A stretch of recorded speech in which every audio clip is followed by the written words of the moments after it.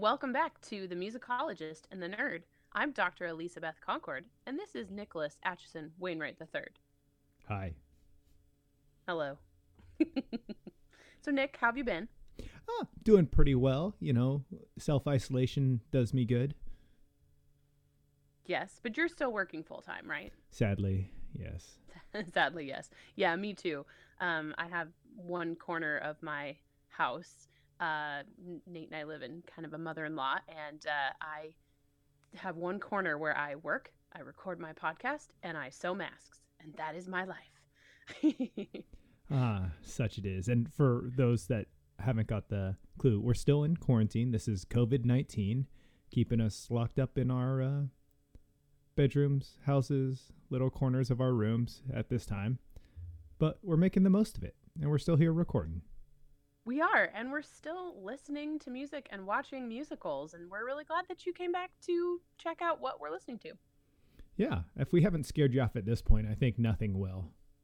All 48 of our, no, I guess what was it? We've had 48 listens so far, and you can cut that part out if you want to. Go team, go!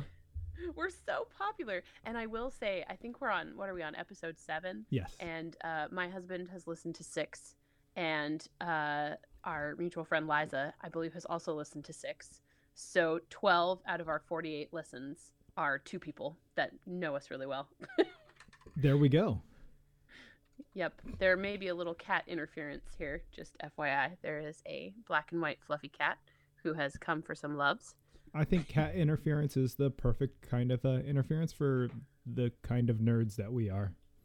That's right. Have you seen that meme going around that dogs are overjoyed that we're home, and cats just knew it would happen, that eventually our bosses would figure out we were huge losers and fire us? Yep. Yeah.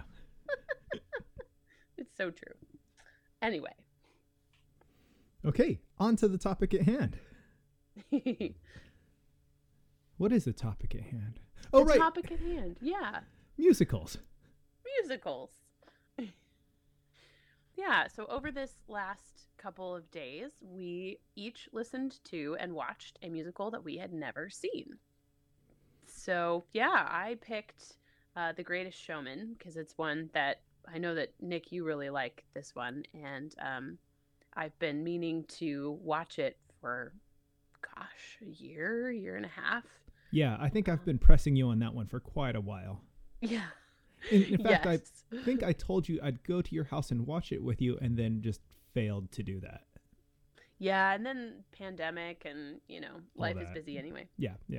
You got married or something? There was that, and there kind of threw a wrench in all my plans. Something, planning a wedding, working overtime to pay for said wedding, hanging out with your wife. Yeah. Although she was my roommate at the time, so really it's inexcusable. It's true. It's true. And for my musical, I picked The Last 5 Years. It's one that I have one of my favorites. Seen, and yeah, we'll go into that into a second. So, big thing though is, so the good thing about this is we have both seen these musicals that the other person had not before. So she hadn't seen The Greatest Showman. I know it very well. She knows The Last 5 Years really well. I had never seen it. So we're able to scrutinize each other well at this point. So yes. I think I'm going to take the lead. I'm going to start off with The Last 5 Years. And this is something that I had attempted to watch once, and I got maybe 5 minutes in, and I'm like, I'm done. So my wife and I sat down yesterday, and we watched it, which for me to sit down for a whole 2 hours and watch a movie, I'm like a squirrel on crack. I don't just sit still very well. So I'm trying not to laugh. I'm sorry. If you guys could see Nick's tool shed, you would know that he has tried at one point to do any type of woodworking and building his own items, fixing things, lawn care. I mean, he literally can't sit still. Yeah, but it's okay. I got only a few hobbies. So I sat down and I watched this movie, and immediately the pace is awful. It is so slow. Now, I will say, it stars Anna Kendrick and Jeremy Jordan, two amazing singers, amazing actors. So And good. if if that's all I judge it off of, is like, this would be an amazing movie, I'm so happy to see it. And Anna Kendrick's part is just so downtrodden and slow, and she never gets to belt it. Doesn't have this happy, joyous, she's got that big smile, and during the whole movie, every time you see it, it's a sad smile. Yeah, it is. And so, okay, quick premise, probably some spoilers here. The movie is non-sequential, starts at the end of their relationship. She's sitting alone in a room crying about how it's all done. And it's a kind of good song. It's not a bad song. It's And my favorite song in the whole it's show. it's definitely the best song in the show, which is saying something for it being an okay song. And then the movie goes, and it goes back to the beginning and somewhere in the middle, back and forth. It splits all over the place. Kind of hard to keep track of time. You eventually figure it out as they go. But it starts at the end, and you know this relationship is not going to work out. So there's really no hope throughout the whole movie. And the only thing you learn during the movie, the only progression that happens is, so it goes from right at the end to right at the beginning, where they first like hook up and become a couple. And the only thing you learn from that point on is how much of a jerk he becomes when fame and money come into the question. That's the only progression in the whole movie. Oh, this guy's actually an asshole. Libby, Yep. do you disagree? I don't. No. Completely agree. I don't think that there was anything of value that this movie brought to my life. That is a strong statement, sir. It has a lot of okay songs. Jeremy Jordan has a couple of really more powerful songs. He has the more powerful role, and it's great hearing him sing, but nothing can I think of. Like, I can't think of any of the songs walking away from that. Can't hum a tune, can't think of the lyrics, nothing. Wow, that's intense. I sing these songs all the time. They're totally stuck in my head constantly. Yeah, no, and now I'm a huge music nerd. There's seldom do I come across something where I don't find something good about it. Like, like I said, I've been going through hip hop lately. I go through, Spanish music. I could find merit in most any music. And I'm not saying this is bad, but this is just so mediocre that it's forgettable. Well, I have a proposition for you, Nick. I Okay. think that when this whole pandemic is over and everyone can travel again and the Broadway troops are traveling, should this one come to Seattle, we will make a point to go to that really great Jamaican restaurant in Soto. Was that where did we go last time? The Caribbean restaurant, Paseo. Caribbean. Yes. That's what it was. Oh, so good. We'll make a point to go there, and we will go see this on stage. I don't think I'd want to waste my money on it. Well, the reason that I think we should do that, I know, and maybe it'll be our treat. We can do another couple's date down there, is because I've read a couple of reviews of the movie, and I thought this one from Rolling Stone was really good. And I'll read you part of it. So, the person who watched it said that this combination, the musical about a failed 5-year marriage, worked like a charm when I saw it off Broadway in 2002, with the stellar Sherry Renee Scott and Norbert Leo Butz singing their broken hearts out. The score was fantastic. I'm paraphrasing here. The CD is a deserved cult item, but what works on stage becomes a dodgier situation when you put those two star-crossed lovers on camera in a near-deserted New York. How do you reach lyrical heights when film grounds you to reality? Yeah, and that was what I saw in a lot of the reviews, is that on stage this is really compelling. It's a really raw, emotional show that actually seems to have a point. But as soon as you put it into movie form, it just kind of not makes it clinical, but it takes away a lot of the feeling, even though, as you said, these are amazing performers. Okay, I'll give you that. Maybe I'll even look up some of the music from the stage show. But yeah, it's going to be a hard sell to get me to spend hard-earned money on this show after watching that movie. When I know there's so many great stage shows out there that come through Seattle. That's true. We have a ton, and we had tentative plans to go to a couple. There were a couple we wanted to drag our spouses to, um, right during this time, but you know, the nature had other plans. Well, this review is really cool. I thought that the way that it ended kind of summed up the movie really well. It's easy to overlook the failings in the last 5 years. Let it in, and it knocks you back on your heels, just like love.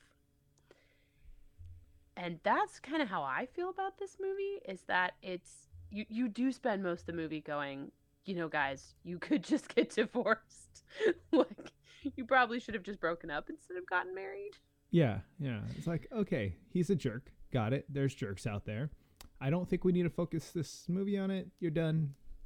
And it could have been Goodbye. The last 12 months. Okay. Or the last 5 months. Why don't we just shorten it even more? Yeah. You want to get married? Well, I don't know. Probably not a good idea. Think? Yeah, probably not a fantastic idea. Well, what did you think of some of the songs? I know that you said that you didn't walk out with any totally stuck in your head. But one of the songs in this we talked about last week in a mashup with a piece from Cinderella. Yes. I think they called it The Last 10 Minutes Ago. Yes. And when that song came on 10 minutes ago, I recognized it because of that, and it was completely flat to me. The song didn't hold anything on its own. That mashup that we had talked about last week, I love it, and it's compelling, and it really holds its own there. And while the song definitely tells a story, it just falls dead. Huh. That's interesting. I love this song. I love it in the show. I love it independently. What about Goodbye Until Tomorrow? I Could Never Rescue You, the very last song. Do you remember that one? Nope. Can't even recall. Nope. Oh my gosh. It's so funny going through this musical. I mean, like I said on the last podcast, I came into contact with it when I was probably about 19, maybe 20. And at that point I was like, oh yeah, well, if you really love somebody, like, you have to try to make it work, and all this stuff. And now that I'm 15 years older, I'm like, she could have just walked away at any point and made beautiful happy music with somebody else. Yeah. So okay, I pulled up the list here, and it's bad when you actually have to have a list in front of you of what the songs were, because they really didn't stick with you. Right. So, Still Hurting, the first one. It was very raw, very emotional. That's probably the best one in the whole film there. So the second song, Shiska Goddess, it basically is Jamie, the male character, is saying, "You're so amazing because you're not Jewish. I didn't have to go to Jewish school with you," and then talks about all the Jewish girls he had to date. And that's like the basis of his relationship. You're pretty and you're not Jewish. Like, that's a really not a great way of starting this off.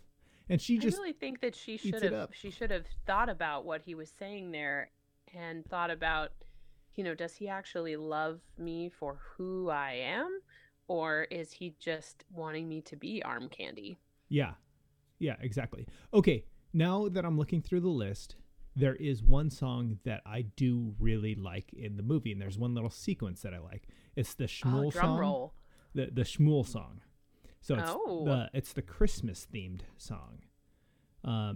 So he's a writer, and he's like, she just comes back from work. He's like, I got to tell you this story. I just wrote this great story, and he sings this story about a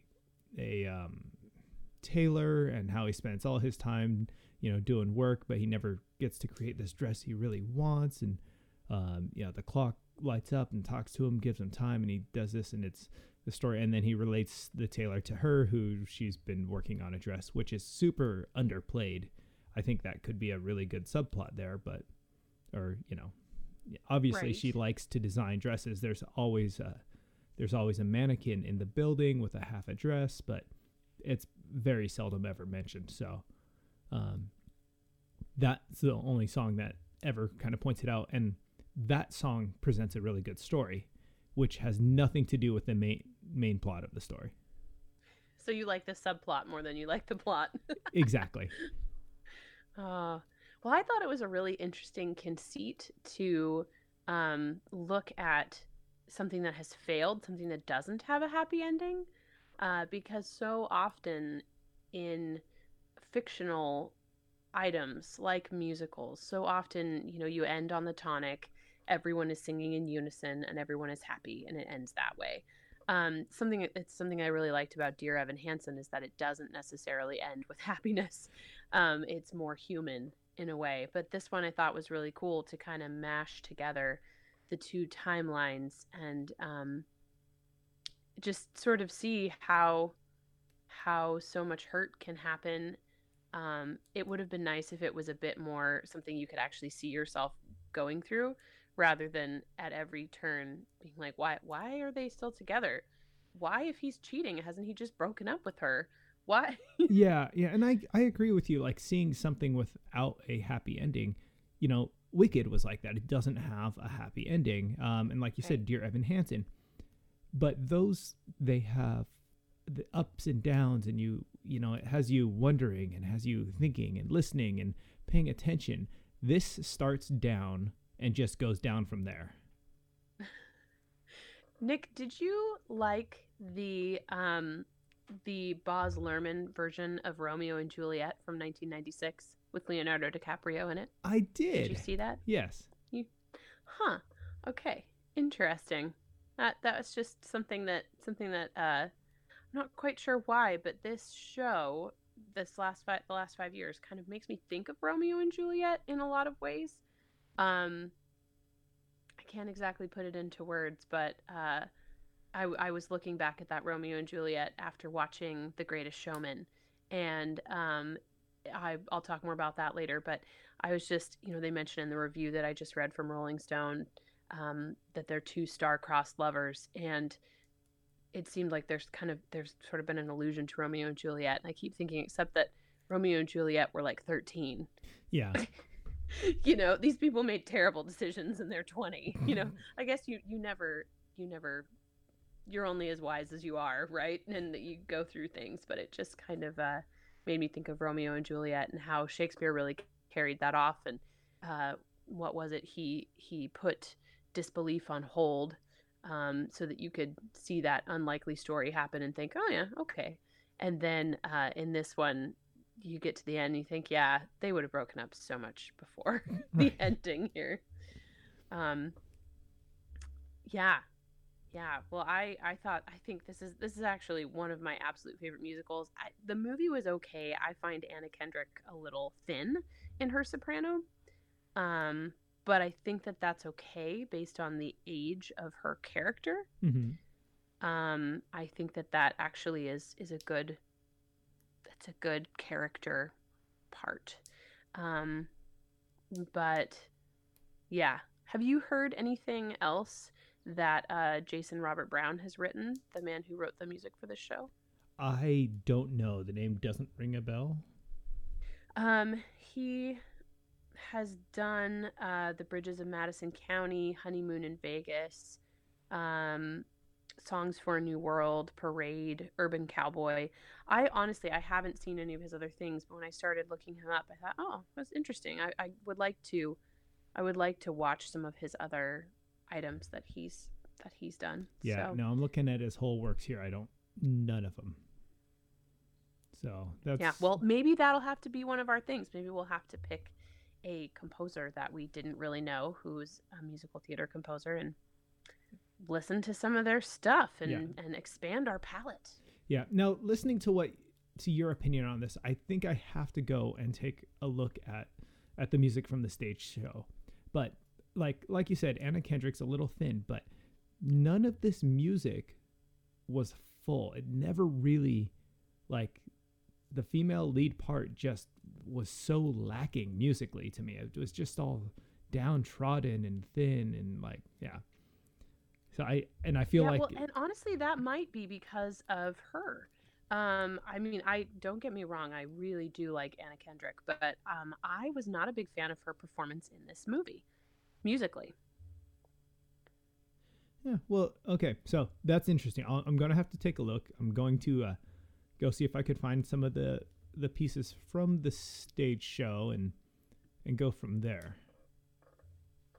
Okay, well, I think that next time we get together, we'll have to check in and you'll have to tell me what you thought of the staged version. And I actually haven't listened to the whole staged version. I just heard Still Hurting at in a musical review and went and listened to every single version I could find. That was back in the day where you actually had to buy CDs because iTunes was still kind of new and didn't have a lot of versions of things. And I think maybe YouTube was brand new in the very early 2000s when this came out. So yeah, need to go and listen to some more different versions. Okay. And I'm going to apologize now because I feel like I've just been kind of like this, like down here. Nope, bad, hate it. Everything's bad, awful. That's okay. Get ready for me to do the same to one of your favorite musicals.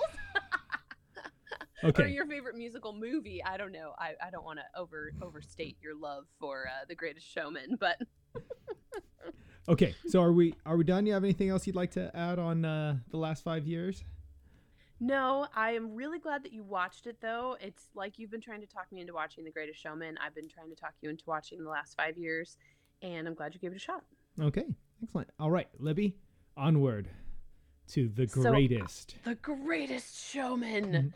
For those of you that don't know, this is the fictionalized story of P.T. Barnum from the time that he is a young boy to when he's probably in his, I would say, late 30s, early 40s. And it's it's a kind of biopic style. And it stars Hugh Jackman as P.T. Barnum. I mean, what a jam-packed show. If they do a staged version of this, I will definitely go. They're working on it. I'm so glad because I really think it is a good show. And what I liked about it, I watched it with my husband Nate and with my brother William last night, and while I was watching it, I was folding and ironing the ties for different masks. And it's a horribly tedious task. It just takes forever. And it flew by because I was totally absorbed with this show. And that was really nice. And we all left kind of humming the songs. And yeah, I thought that it was really great. It was really cool to see Zac Efron in a different kind of role. Michelle Williams as Charity Barnum, P.T. Barnum's wife. She was amazing. I actually didn't recognize her until the end of the show, like who she was. I have no idea who Zendaya is, but she played one of the secondary main characters, and she was great. She's a popular singer right now. That's just, see, people, I live in a box. I don't listen to the radio anymore. Like, Nick is the one who's like, hey, have you heard this? Like, who's that? Like, wow, you're totally an old person. You'll like her. I'll send you some of her stuff. Oh, yeah, you totally should. Yes, actually, back in the days before Nate and I had our own vehicle, Nick would routinely volunteer to drive us places or pick things up for us. And every time I would get in his car, I'd be like, "Oh my gosh, what is on your satellite radio now? Like, I need to listen to more of this." So for those of you that don't know, The Greatest Showman came out in 2017. And the songs are by Benj Pasek and Justin Paul, who wrote Dear Evan Hansen. Yay, Dear Evan Hansen. Yeah, it's okay, I guess. It's okay. We kind of like it. Yeah. So yeah, I thought it was a really well done show. It was diverting. It was engaging. Essentially, it follows P.T. Barnum as he works a normal job. He absolutely hates it. He feels stifled by it. He's won the heart of this rich beautiful girl who he wants to give her the life he thinks she deserves with the mansion and all of this stuff. And he ends up buying a curiosities museum and turning it into the first circus.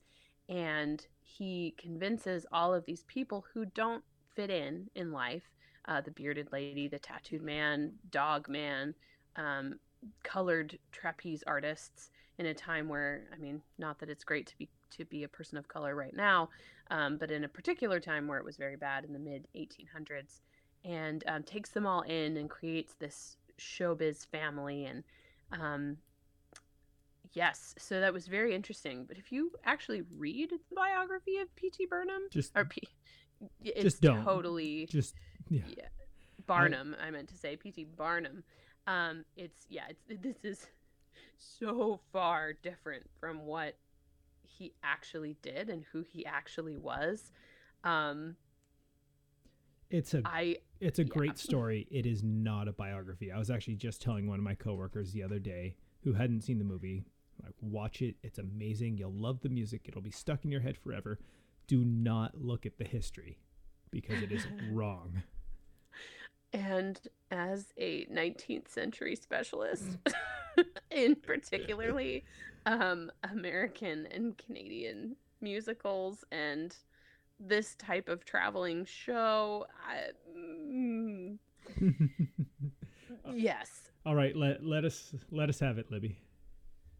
Just there were so many things. First of all, it got his life completely out of order. Jenny Lind, too. The fact that the idea that there could be any type of romance between them was just awful. They were not at all the same age, as far as I remember. I'm double checking my facts here, but I'm pretty sure that Jenny Lind was this really interesting woman. Do you know very much about her, Nick? I don't. I know she was, they called her Songbird, something like that. The Swedish Nightingale. That's the one. Yeah, I guess they were only 10 years apart, actually. They weren't as far apart as I thought. But Barnum was this big, flashy guy, and he really revolutionized the way that performances happened. He was the person who came up with the matinee so that women and children could come. I mean, there had been other forms of like afternoon concerts, but he's the one who really kind of got it going in America. And he was not afraid to just flat out lie and tell you that this was George Washington's nurse. She was this 161-year-old African American woman, that he was going to put on display and all of this stuff. And he was a sensationalist. Whereas Jenny Lind, she didn't wear makeup. She was very chaste. She was very reserved. She decided to retire from being this very famous opera singer at 29 because she just felt like she needed to devote her life to something that meant more. And almost all the money she made, she gave to charity. And she and Barnum, from what I've read, were kind of like oil and water. And she was horrified that he was promoting her so much. She was very kind of Puritan, and the idea that he was sort of prostituting her image just horrified her. So yeah, anyway, I found that was really interesting. And I've been waiting for you to call me a hypocrite because of how much I like Hamilton. But when Hamilton's the same way though. Hamilton is like, it's a little more true to history, but it's not spot on. It's pretty far still. Do you want to know what I like about Hamilton that was not present in The Greatest Showman? All right, hit me with it. A couple of things. First of all, I think that Lin-Manuel Miranda did a great job of incorporating period instruments like the harpsichord into Hamilton to still sort of ground you in that musical world. Mm-hmm. And I think that he used enough of Hamilton's actual language or things that were really said that it rings true in a way. he, as we've discussed in another podcast, he definitely took some leaps and made some changes to make the story flow better, make it a little more sensationalized. But yeah, I felt like The Greatest Showman. It actually kind of reminded me of some of the musicals that used to happen where they'd go, Rodgers and Hammerstein, or probably even before their time, Cole Porter. He's an awesome composer. We should put together 10 of his best songs and make a musical. And even though this one has a real concrete storyline, it was very predictable. And it just sort of seemed like they thought, okay, who can we get together that are great performers and we'll put together some good music? And sure, that's a show. Great. Well, And it just felt kind of cheap. that's what it was, a sensational show. It was all about Mm-hmm. the show. It wasn't about this, they had the story. It was a solid story. It wasn't a bad story. It wasn't a new story. It wasn't anything amazing, but it was a solid storyline. You know, all generally worked out. It had its ups and downs, but man, it was a show. The numbers in it, the singing in it, the people, the acts, and if this thing ever makes it to Broadway or to travel like they plan on, it's going to be a hell of a show. Heck yeah, it'll be amazing. It'll be so good. Hey, did you know that there is also a 1980 musical called Barnum? I did not. I've never heard of such a thing. No. Yes, I just discovered it today, and it's really interesting. It's actually touring right now. Hmm. And so I went online and listened to one of the promos for the company that's doing it. One of the companies that's doing it, and it honestly it doesn't sound like that great of a show. Like it's fine, but it's not like a Chicago or a something Mm-hmm. that really sticks with you. But I'm gonna try to see if I can find a full length version of it because I think that'll be interesting. And that one is slightly more true to Barnum's life, but still has the same idea that Jenny Lind and Barnum had some type of relationship, or almost did, and that's a big focus of it. And yeah, it's just interesting. I think that the I don't know, and it's mainly the plot that bothers me in the show, but I felt like the music was amazing. It was fantastic and huge, and it makes you just want to jump up and dance and sing, and um it was just fantastic. So I loved the music. so here's what I think of it, and I'm sorry I keep hitting my microphone somehow. Not quite sure where I'm hitting that, but You're just trying to get our attention. that's exactly it. So I I see this show as the way they would have viewed the circus back when the circus first came or was first invented by Barnum there. Because it was run down, it was an old tent. It wasn't anything amazing. They had clowns, they had, it was dirt ground, but it was something they had never seen before. It was something amazing. So nowadays we think of the circus and it's the old kind of grimy and it's like, oh, that's kind of cool, but there's nothing like crazy amazing. But back then it was. So now they just took everything that they took the feel of what it was like then, and they kind of made the movie like that. At least that's my opinion. There is something to be said for that. That's actually why that is why I thought of Romeo and Juliet, because they kind of tried to take Baz Luhrmann tried to take this old story and make it contemporary, contemporary music, costumes, settings, guns instead of swords, like really, yeah, tried to bring it into the 20th century. And I kind of felt like this was doing the same. Like if P.T. Barnum was performing now, this is it'd be a Cirque du Soleil sort of situation with this newer music like this, rather than trying to have any truth to what the music at the time would have sounded like. Exactly. Yes, exactly. It's bringing to life the feel. It's making it more, exciting now. They tried to make it period, but they failed really, really bad like that. They did. It felt like the other thing that I kind of didn't like about it is it felt like they were trying to do, from the camera angles, from the way that they choreographed the dance numbers, it felt like they were trying to make a stage musical, but just on screen. And somehow that just didn't work for me. I don't know.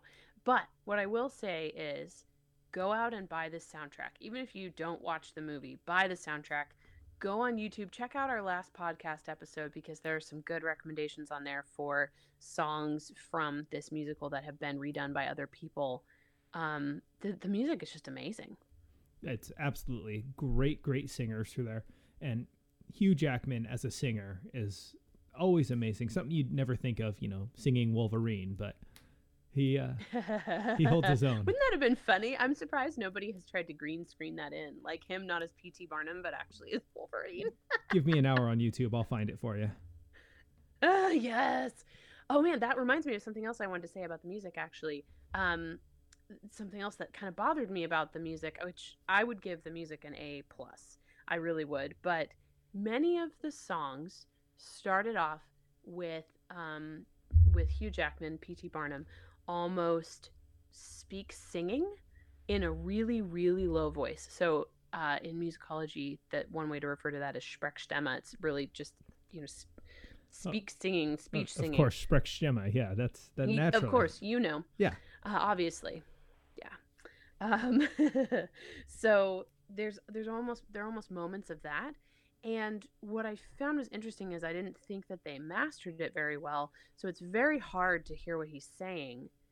And I think the effect that they were going for is to start literally at the lowest point, the bottom. You are just barely singing, but really you're speaking tunefully in a low chest register, very softly. And then the song just builds and builds and builds and explodes. And I think in that respect, it's kind of a good technique, but it made it really hard to hear. And they begin the movie that way, they end the movie that way, and it I don't know, it's a technique I didn't like. Yeah, and there's several of the songs that start like that. Start right at the bottom. I can think of at least 3. Yeah, I'm looking at the list right now. The Greatest Show, I think A Million Dreams, From Now On. They all start just like this. The Other Side starts with a small conversation and explodes, and yeah.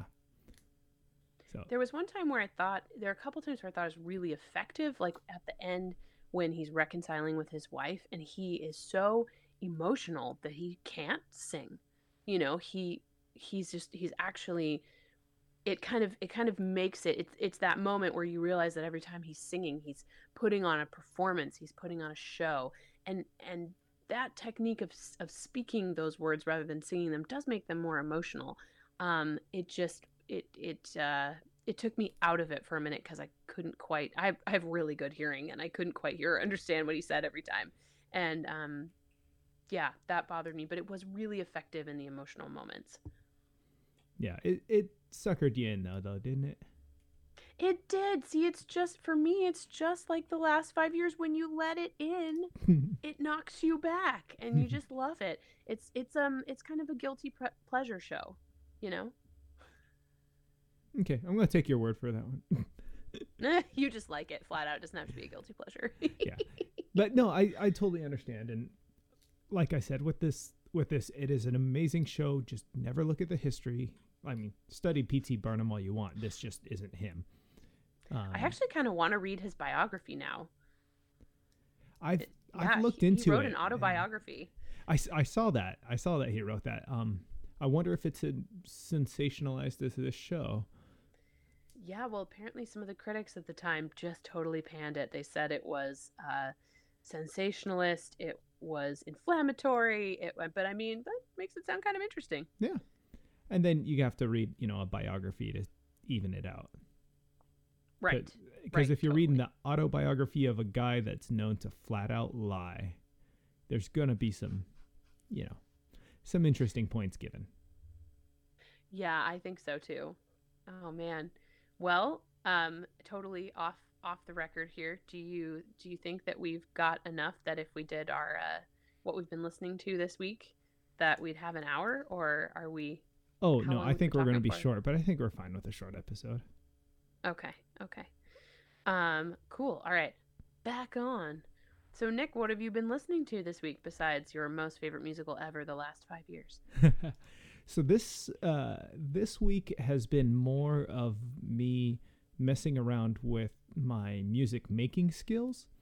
So I've been listening Hmm. to a fair bit of kind of upbeat, poppy, dancey music a bit as I cruise around, but I've been listening to Dolly Parton's Jolene on repeat over and over and over again.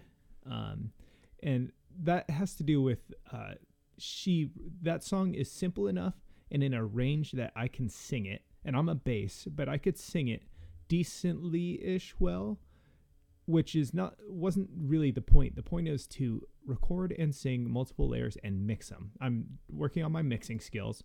I'm not an expert by any means, but I want to become better. So by being able to record that, it gave me a chance to see how well I could fix it. And it's been a fun process. And Well, then and what made you choose that particular song? I mean, other than that, it's a fairly basic song. Um, are you a Dolly Parton fan? Was this just kind of YouTube brought this up and you were like, yeah, I'm gonna go for it? actually it's just my wife and I, Elizabeth and I, will sit down sometimes in the evening, pick up ukuleles, and just kind of pluck away. And I just got her onto playing her own, so I'll play some, she'll play some, and we're just kind of messing around, finding songs that are within our ability. Jolene's a super easy one to play, so it's on my bookmarks. We both can play it, and as I'm playing it, I'm like, this one, as well as a few like Hawaiian style songs, I could actually play and sing this song. So I figured, hey, why not? And I kind of went from there. Well, I liked your recording. I thought it was great. And eventually, I'm going to figure out what it is that also uses exactly the same first four chords. And the way that so Nick sent me the track of him singing with the ukulele, and then also the ukulele track. And the first chords in the ukulele track, it reminds me of something else, and I can't think of what it is, but it sounds so familiar. And when I figure it out, I'm going to tell you. I'll, Um, I'll tell you, I do I'd that never heard Jolene all. though. I like it. I'm surprised. I'm gonna send you a couple versions that are amazing there, but I do that all the time. I'll just pick up my ukulele and I'll like pluck on things just absentmindedly. I'm like, I know what is that, and then I'll spend the next 10, 15 minutes just looking around. And last time I did it, I'm like, I plucked three strings, ding ding. I'm like, oh, what is that? And it just hit me. I just knew the song. I knew it was a classic rock song. I could not figure out who it was. I'm thinking it's not Rolling Stones. I'm going through like all the like famous classic rock songs. Like, okay, not Aerosmith, not.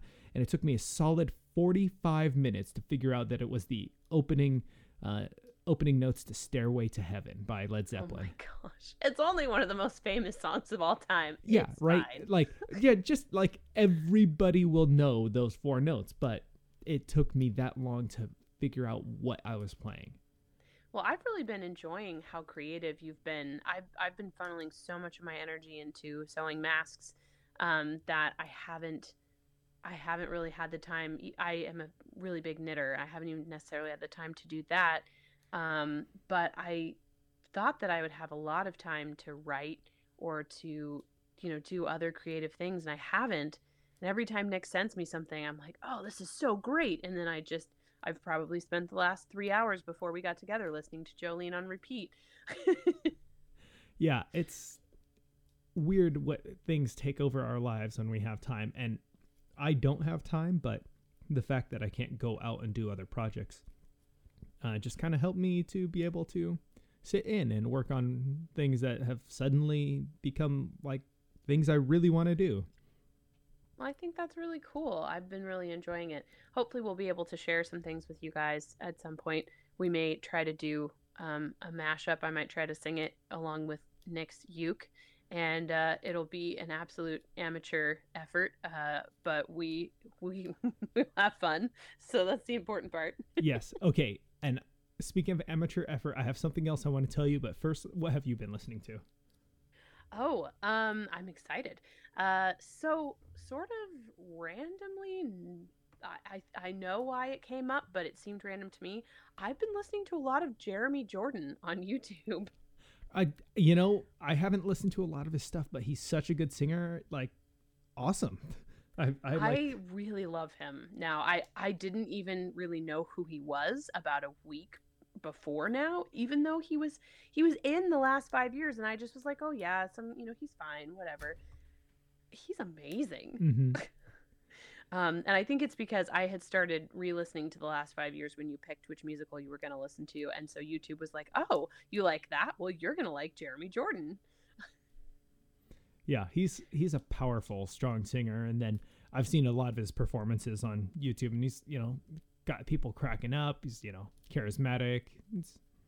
He has a good show. He does a great job. He really does have a great show. I highly recommend that everybody go watch his performance of Celine Dion's "It's All Coming Back to Me Now." I was just gonna say that one. Yeah, it's so good. I probably listened to it 6 times. So we've all kind of been stuck at home, and so sometimes my brother will come in and hang out and sit in here during the day, and I will just turn that on repeat and sing it over and over and over while I am typing things into our invoice processing software. And after a while, he's like, okay, I have to go. I can't hear that song anymore. That's pretty good. Also, I do that all the time to my wife. Fairly regular basis. It's great to live with other people and have your oddities either make them happy or drive them insane. Or both. Or both at the same time. Anyway, what were you going to tell me? Okay, no, I don't think I told you last week, but I've been studying hip hop a lot. Did I tell you about this? I think you said you'd been listening to it, but didn't tell me any more than that. So I've been listening to it, and I've been trying to break it down into how hip hop songs are written, sung, all that type of thing. So I decided I'm going to write a hip hop song.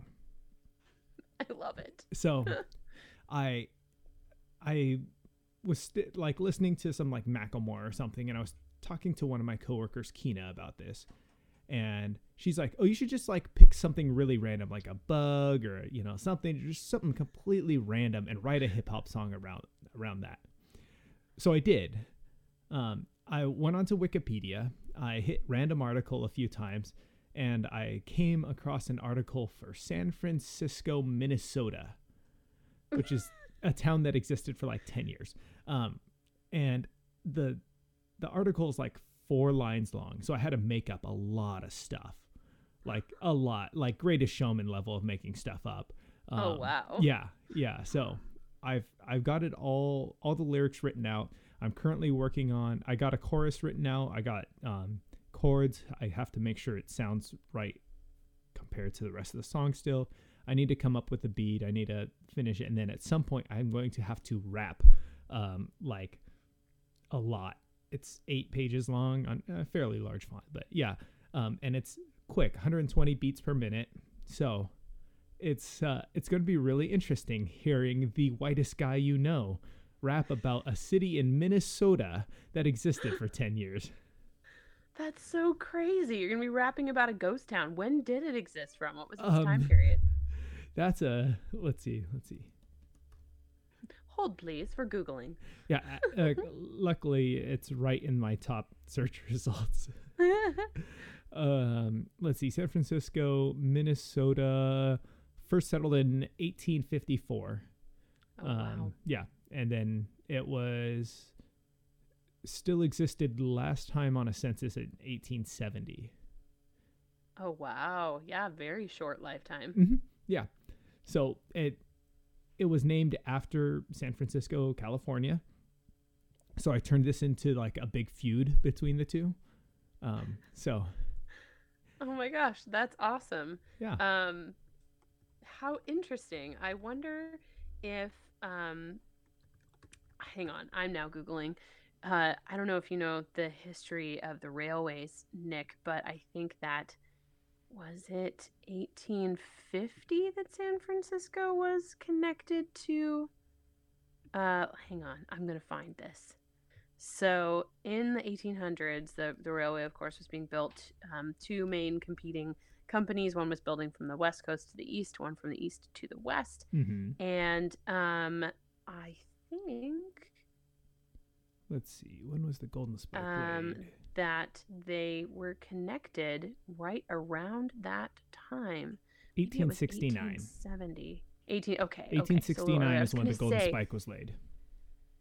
Okay. Yeah, I was a little bit off because there are certain towns that, like on Alaska, that I think are named because people were heading to Alaska, Mhm. and that was one of their stops. But I would have been interested to see if this one had a similar history because people were going to San Francisco through this town, and so they decided to name it San Francisco. I the little bit of information that's out there doesn't even say. Yeah, I mean, Interesting. yeah, it says the founder William Foster named it after the city in California. Oh, I'm pretty excited to hear this hip hop song of yours. Yeah, it's going to be awful, but it'll be really interesting, and that's been my big project for the week. So, and that's going Well, to that's really continue cool. I on. hope you write us a new theme song at some point because we have just the standard YouTube Yeah, whatever. yeah. At some point, that's going to be the goal. You really don't want this song to be our theme song. This shouldn't be our theme song. I don't know though. I mean, if it's about this cool town, like, oh, I should check to see if any traveling troops that I study went through there. And we could do this entirely awesome music history.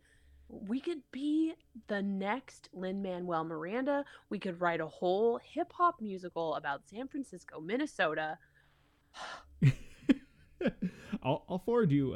I'll forward you what I got, but it's Oh, I'm so excited. Sorry, all the rest of you don't get to hear yet. so someday you guys will actually hear me sing, and I'll let you know.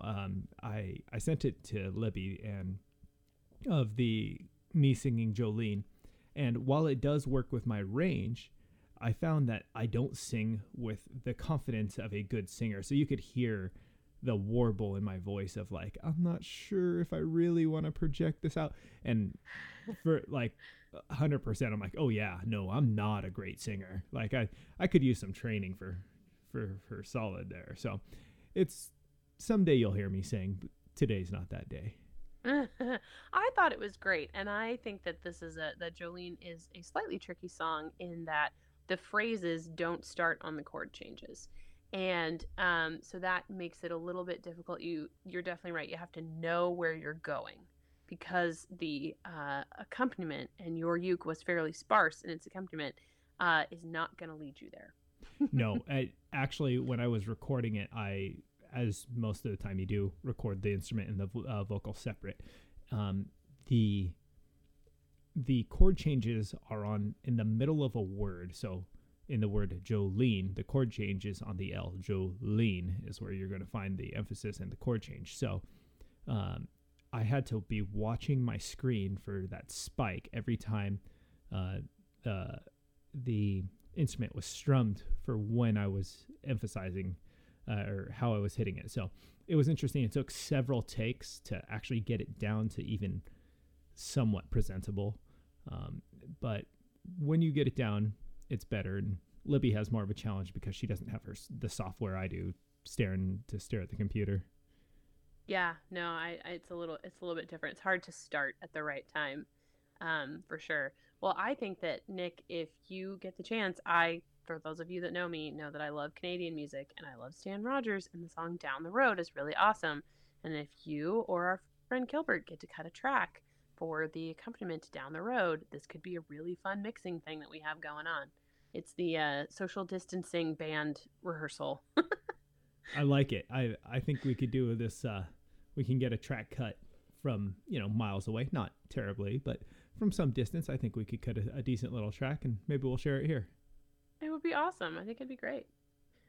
Okay. Yeah, well, I think that's all we've got for this week, right? Okay, and our outro today is me on a really tiny djembe. Okay, let's go. Have a good day. Bye, everybody.